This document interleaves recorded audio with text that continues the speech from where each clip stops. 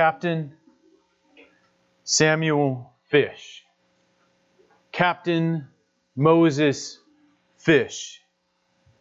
Alexander Freeland and Friedrich Bloom. Certainly men and names that you have never heard of and you're never going to remember. But these men and our family, they're revered. They fought in the French and Indian War. They fought in the Revolutionary War. And both of them, Alexander Freeland and Friedrich Bloom, fought in the Civil War. The Civil War was a fascinating war because the demands of the kingdom, of the Confederacy and both of the Union, would cause father to fight against son, son to fight against father, and brother would slay his own brother. Why? For the sake of the kingdom. That's why we hear stories of these men when you grow up, sitting on Grandpa's knees. Because they forsook it all to go be cannoneers in Vicksburg, to leave Norway and go fight for the North because they thought it was audacious that one man would own another. And they would give it all up and they would go and fight. How much more then, friends, will the demands of the kingdom of heaven be upon their disciples than a kingdom of man be upon their followers? How much more will Jesus Christ expect of His disciples? With that in mind, let us turn to our text. Matthew chapter 10.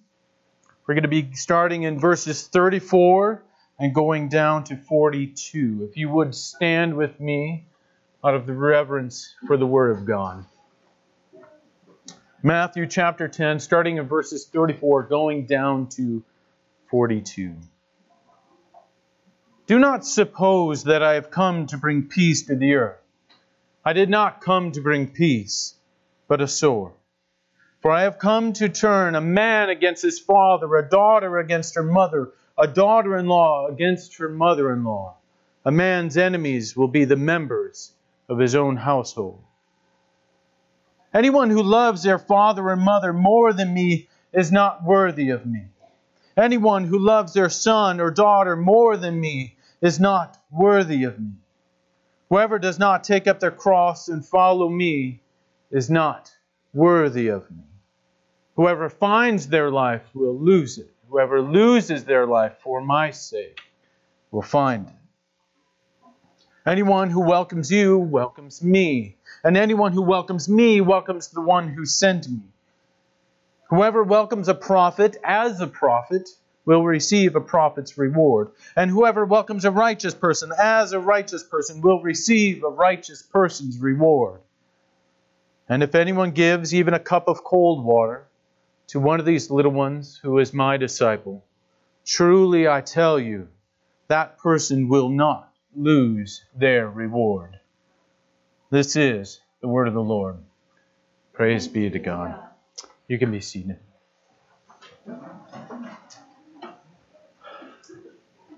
Let us pray. Heavenly Father, we see this text and it is daunting. God, it is truly daunting, the task that you have laid before us and the demands that you have laid upon us, God. I pray that we would not be cold in our hearts to what you have commanded us, what you do demand of us, but God, I pray in your Spirit that you would also give us hope. Hope as we cast ourselves upon you and find grace when we fall short and your love where we don't deserve it, God. Could you show that to us in this time? Amen. Brief outline of where we're going to be going. The main point that I want to just drive home is that Jesus Christ demands your absolute allegiance. There's no way around it. Jesus Christ demands your absolute allegiance. First, we're going to see that in the expectations of the kingdoms. Jesus Christ is coming. What should we expect when He comes? Well, that's going to be verses 34 through 36. And then in verses 37 down to 39, we're going to be looking at the sacrifice. What is demanded of those who claim to be disciples, those who want to be citizens of the kingdom of heaven? What's expected of them? And that's going to be the main thrust. That's where we're going to settle for quite a bit of this sermon. And then finally, we're going to be briefly looking at verses 40 to 42, which is the reward. Is this just suffering for suffering's sake, or is there something else out there? Is it worth it to be a disciple? Is it worth it to sacrifice and give everything up to be a member of the kingdom of heaven? Let's look at this first section here, the expectations. Let's go back to the text, verses 34 through 36. Do not suppose that I have come to bring peace to the earth. I did not come to bring peace, but a sword. I have come to turn a man against his father, a daughter against her mother, a daughter-in-law against her mother-in-law. A man's enemies will be the members of his own household. And throughout the Gospels, what we've been seeing is that what Jesus Christ brings and what the people are expecting are very different. See this in the Sermon on the Mount. Who is blessed? Well, we expect it to be those who keep the law, the Pharisees, the Sadducees, those with religious and political clout. They're the ones that are blessed. No. The poor in spirit, the downtrodden, the meek, the oppressed, those who hunger and thirst for righteousness. Those are the ones that are blessed. And you also see this separation between what people expect and what Jesus does in who He picks for His disciples. He could have gone to the best rabbinic schools, picked the best students, brought them to follow Him. No. What does He do? It's fishermen, tax collectors, zealots. Well, that looks pretty good. I'll take them. So what we expect and what He does, vastly different. And we see this life of discipleship that we've been seeing in chapter 10. We've been here for several weeks, just taking our time, going over this. What does it look like to be a disciple? What does it look like to be part of the kingdom of heaven? What's expected? But Jesus, He first calls them to Himself, calls them by name. And then He gives them authority, the same authority that He has received from God the Father, He gives to them. And then He sends them out. He is the good shepherd and He's called these sheep to Himself, but then He sends them out. As Adam pointed out, He sends them out amongst the wolves. And then they have the message. Again, the same message that John the Baptist was proclaiming. Same message that Jesus Christ had. Repent, for the kingdom of heaven is at hand. That is their message as well. But what are they to expect? Are the crowds going to cheer for Him? Are they going to be a bunch of Galileans being slain in the Spirit up there? Is that what they expect? No, what are they to expect? They're going to be flogged. They're going to be betrayed. They're going to be the objects of hatred.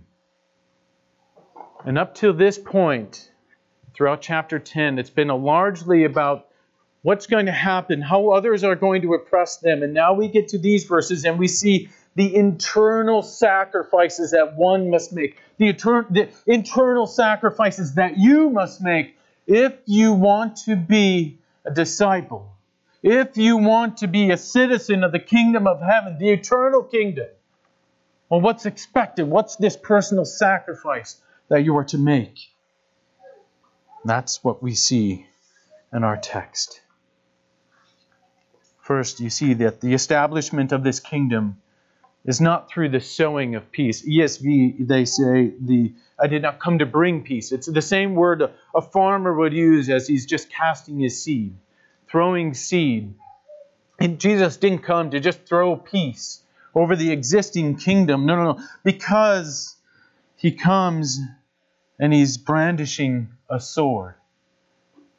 And make no mistake, this is the language of a revolution. This is the language of a revolution. These are the words of a man who is starting a revolution, that the kingdom of heaven is at hand and that it will conquer. And it's coming forth with a sword. And it makes sense that the people wanted peace and they were expecting peace. What did the prophets tell them? He's going to be the king of peace. He's going to come. Read Isaiah 9. The government will be upon his shoulders. Almighty God, eternal Father.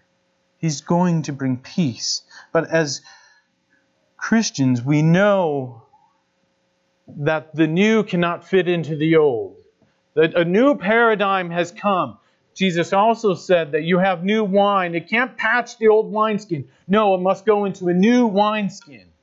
So as Christians, when we look at this text, we must never confuse the effects of the kingdom with how others will react with it. So that is, the effects of the kingdom will ultimately be peace. How do others react to it? Well, that's a different story. So, He's going to come, and Jesus Christ comes with a sword. How is this kingdom going to advance? This kingdom is like every other kingdom. It's going to advance with the sword. It will conquer with the sword. Is it literal? Well, we see Peter cutting off Malchus's ear with a literal sword.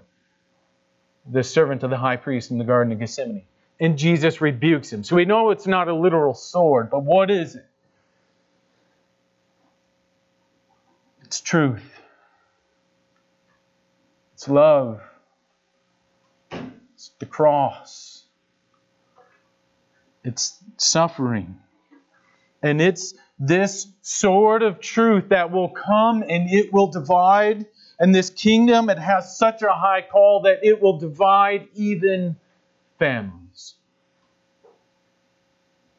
And these demands of this kingdom that are so high that they'll even divide families. It's not new to Jesus Christ.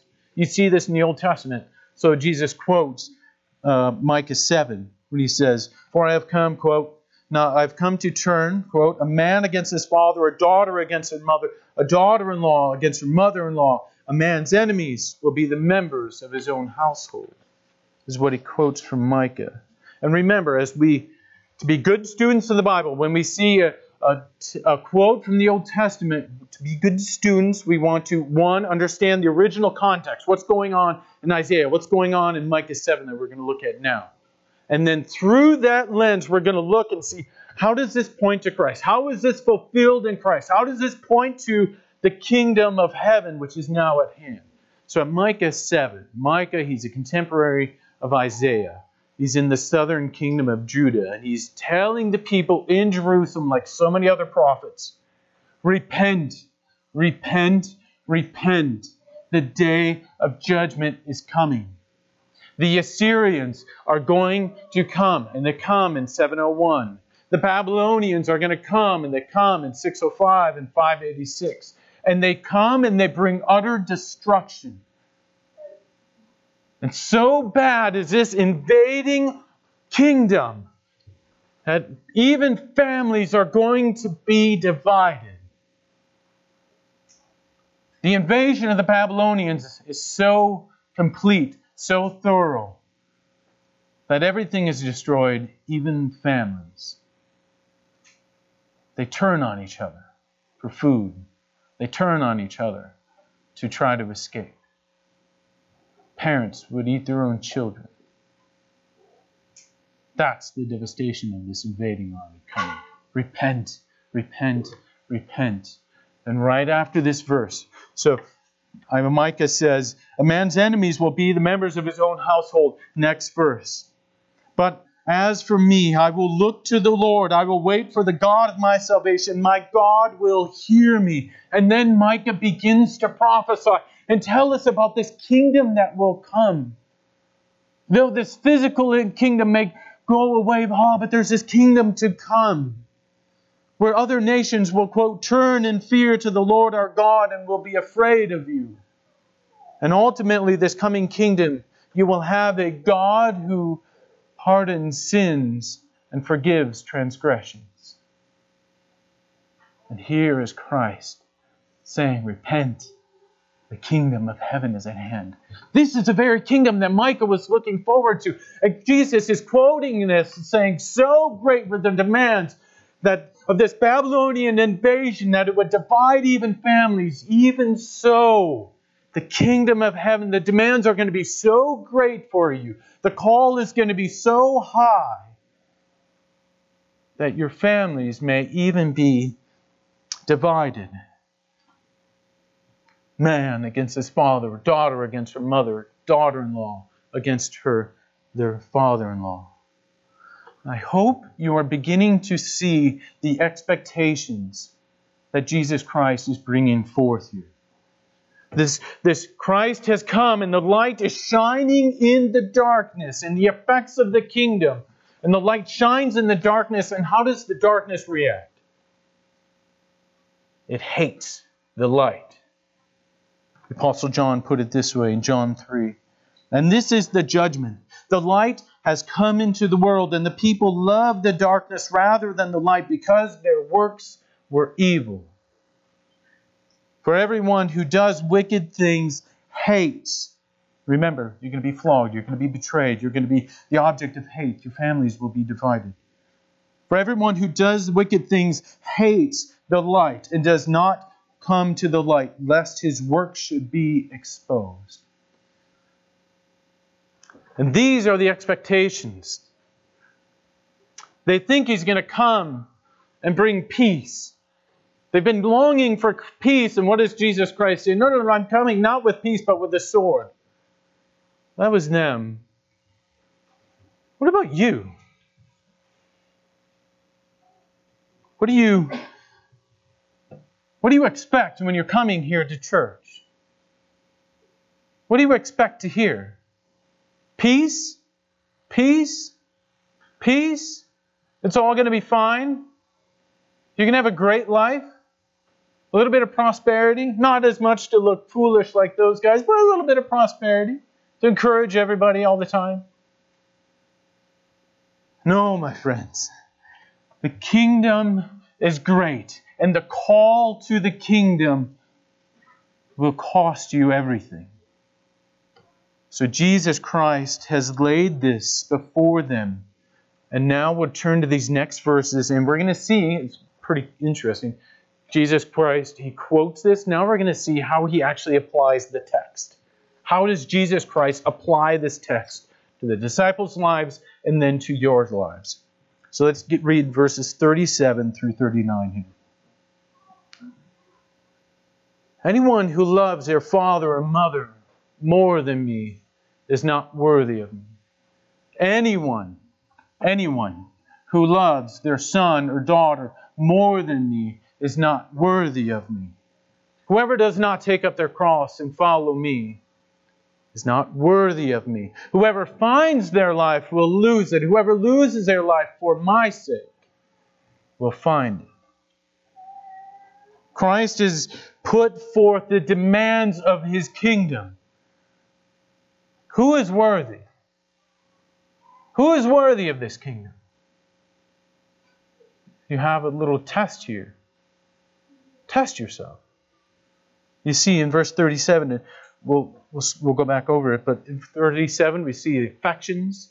38 we're going to be looking at sacrifice. And 39, your life.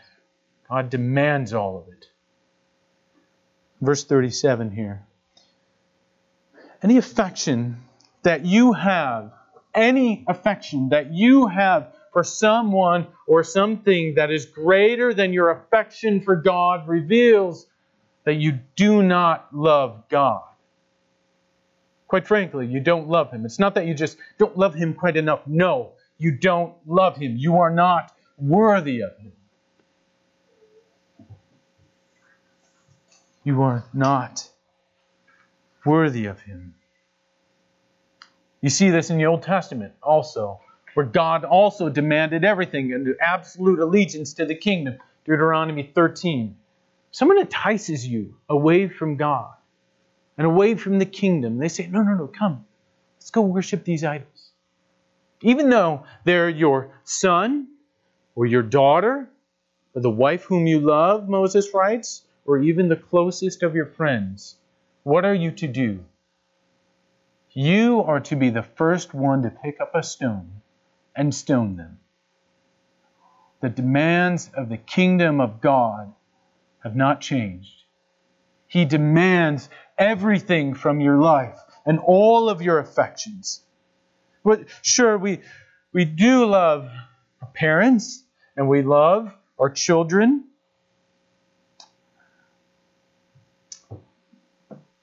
But God demands of us that you shall love the Lord your God with all your heart, with all your soul, and with all your might. This demand is never made of anything else except for God. You notice here, before we move on, this qualifier here, anyone. Which certainly maybe Jesus just meant this for his disciples, those apostles, those radical missionaries who go off and do wonderful things that we read about in church history. Certainly he just meant them, right? No. Anyone. You, here, now. You, as you hold your newborn baby. The demand is there of you that you must love God more. Certainly we love our children. We admonish them to obey their parents in the Lord, for this is right. It's a song our children are singing often, sometimes forcibly. They have to sing it. And we train them and we love them. But it's nothing in comparison to God and His demands that He has placed upon us. Verse 38, whoever does not take up their cross and follow me is not worthy of me. This, my friends, is active obedience. This is not just passive obedience where we wait for the troubles of life to come and we kind of navigate them well. No. This is active obedience as we seek to conform every aspect of our life into the image of Christ. Paul writes that as we all, with unveiled face, beholding the glory of God, are transformed from one image into the same image from one degree of glory to another. This is the mark of the Christian life, that we are progressing, becoming more and more and more like Christ. And oftentimes it's through sacrifice and taking up your cross and following Him. And thankfully, our Messiah, as we look to Him, as we gaze upon Him and fix our eyes upon Him, this path is a well-trodden path. It's the path that our Messiah has walked. It's the path that the saints of old have walked. It's a path that is red with the blood of martyrs who did take up their cross and follow Him. You see, our Messiah, He had no place to lay His head. You see, our Messiah is a man who was forsaken by His own family. This call to love Him above your parents, above your sons and daughters. Well, yeah, He walked that path as well. Read Mark 3. His family, He's ministering in the Sea of Galilee. His family comes up from Jerusalem. Why? Because they thought He was, quote, out of His mind. They thought He was crazy. Here's their son walking around claiming to be God, doing miracles. They have to go investigate. What's going on? Yeah, He was betrayed by His own family. And a family divided along the lines of the gospel is a reality, and it is painful. I know I can't think of one family where all of the children are adults and they all believe. We have a lot of young kids here. Parents This is the call. To love God above your children. Maybe your house will be divided along the lines of the gospel. But you, in this pain, even though it's anguish, you stay faithful to the gospel. You don't throw it asunder because your children don't repent. You stay faithful to the gospel and admonish your children and then call them to repent year after year after year until you come into glory. Because you know, if given the choice between God and your children, you must and you will, and the disciple always will, choose God. But your reward will be great. We'll cover this later in the sermon, but it's painful now as your homes are divided along the lines of the gospel. And it's anguish.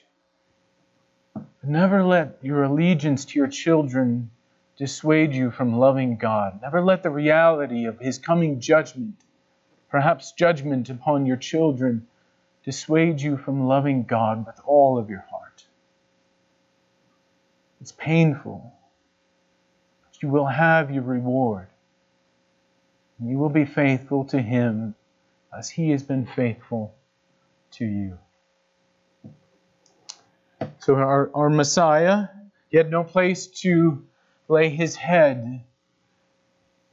He had His own family. He was forsaken by them. And this King of all kings, He has a radiating crown of what? Thorns. The man who created everything has a radiating crown of thorns. And what's His robe? A nice, glorious purple robe. Wasn't even His, which was soon red because of His lashings. And then you see the first example of explicit worship. And what are they doing? They're mocking Him. Hail, hail, King of the Jews. This is our Messiah. This is a life of discipleship. Momentary afflictions. But why would we expect anything less? Why would we expect anything less than this glorious call to forsake it all and follow Him? So moving on. So not only will it cost you your affections, loving Him more than your children, more than your parents, and the suffering of taking up your cross and following Him. Taking up your cross and following Him. But it will also cost you your life. The natural man, you think you have found your life, and you have all the comforts of the world and the esteems of men, but what you actually have, my friend, is a curse. Because you're comfortable, and you've settled for far less than the kingdom of God. So yeah, you think you found your life, but you've lost it. So go ahead and enjoy it. These fleeting years, go ahead and be amused. Enjoy it now because it will end. And your righteous God that demands your life now to discipleship, when you die, He will demand it of you then. And you can give it now and be found in Christ. And have the riches of Christ to the praise of His glorious grace. Or you can give your life later. Eternally. But God will have your life. One way or the other. Before we move on here, allow me to put these verses in another way. To put, in our context, a little spin on these here. Anyone who loves their career more than me is not worthy of me. Anyone who loves their mindless amusement more than me is not worthy of me. Anyone who loves their social or financial status more than me is not worthy of me. Many of us have made sacrifice after sacrifice for our careers. For schooling, we stay up late. We wake up at 3 a.m. to study and cram for your exam. You think nothing of leaving your parents to move across the country, to go to school, to get another job that's maybe another rung higher on the ladder. You uproot your children, forsaking them for what? For a career. But when it comes to church, personal Bible study, yeah, I said it, personal Bible study, or a community group, anything comes up or it's not convenient, okay, throw it aside. Well, what are you showing? You value your career much more than you care about God and His kingdom. Well, it's quite evident by the way you live.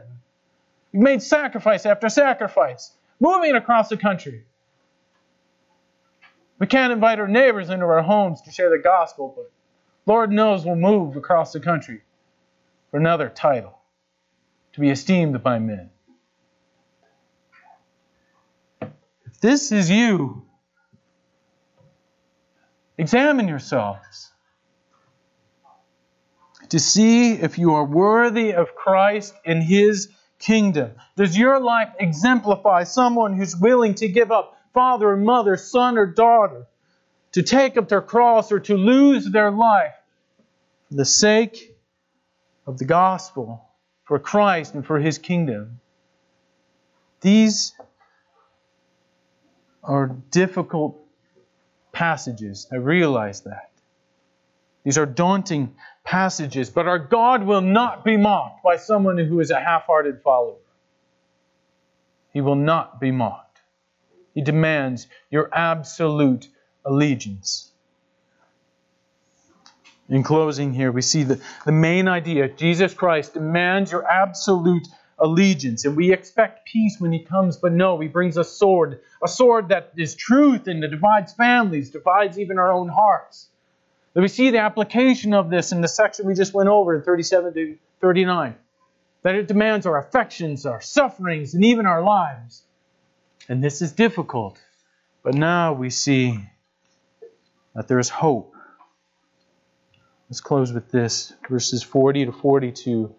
Anyone who welcomes you welcomes me, and anyone who welcomes me welcomes the one who sent me. Whoever welcomes a prophet as a prophet will receive a prophet's reward. And whoever welcomes a righteous person as a righteous person will receive a righteous person's reward. And if anyone gives even a cup of cold water to one of these little ones, who is my disciple, truly I tell you, that person will certainly not lose their reward. The Christian life is not a call to suffering for suffering's sake. If you want that, there's other religions out there who exemplify that. The Christian life is a path of suffering to a greater reward.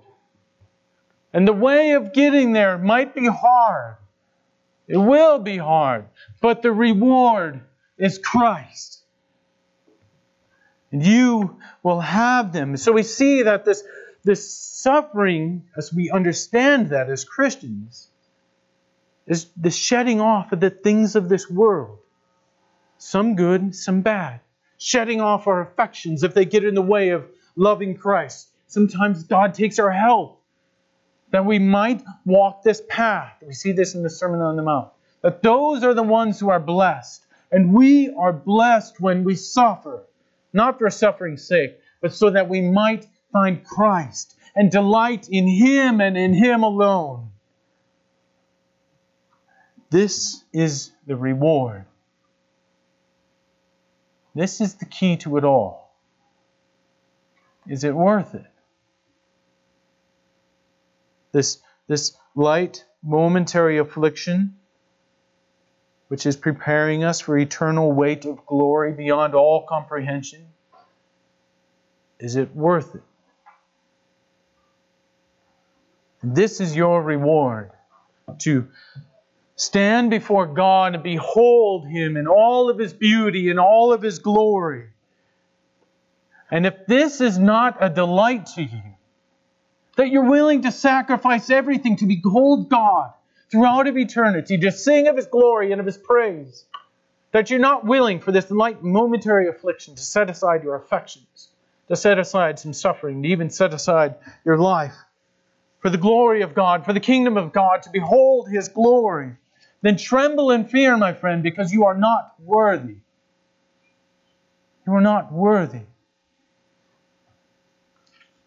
But for the true disciples, we joyfully bow down before Him, and we lay at His feet our affections, our families, our sufferings, and even our lives, that as we bow down before Him, we might behold His beauty. Let us pray. Heavenly Father, we thank You that we have hope in You, God. I pray that You would make it abundantly clear to us how we are to set aside everything that is distracting us from You, God. I pray that we would be enamored with Your beauty and Your grace, that we would want nothing but You, God. I pray that You would comfort us under the weight of such difficult truth. I pray that this truth would conform us to love You more and to proclaim Your glory and Your grace all the much for You. Amen.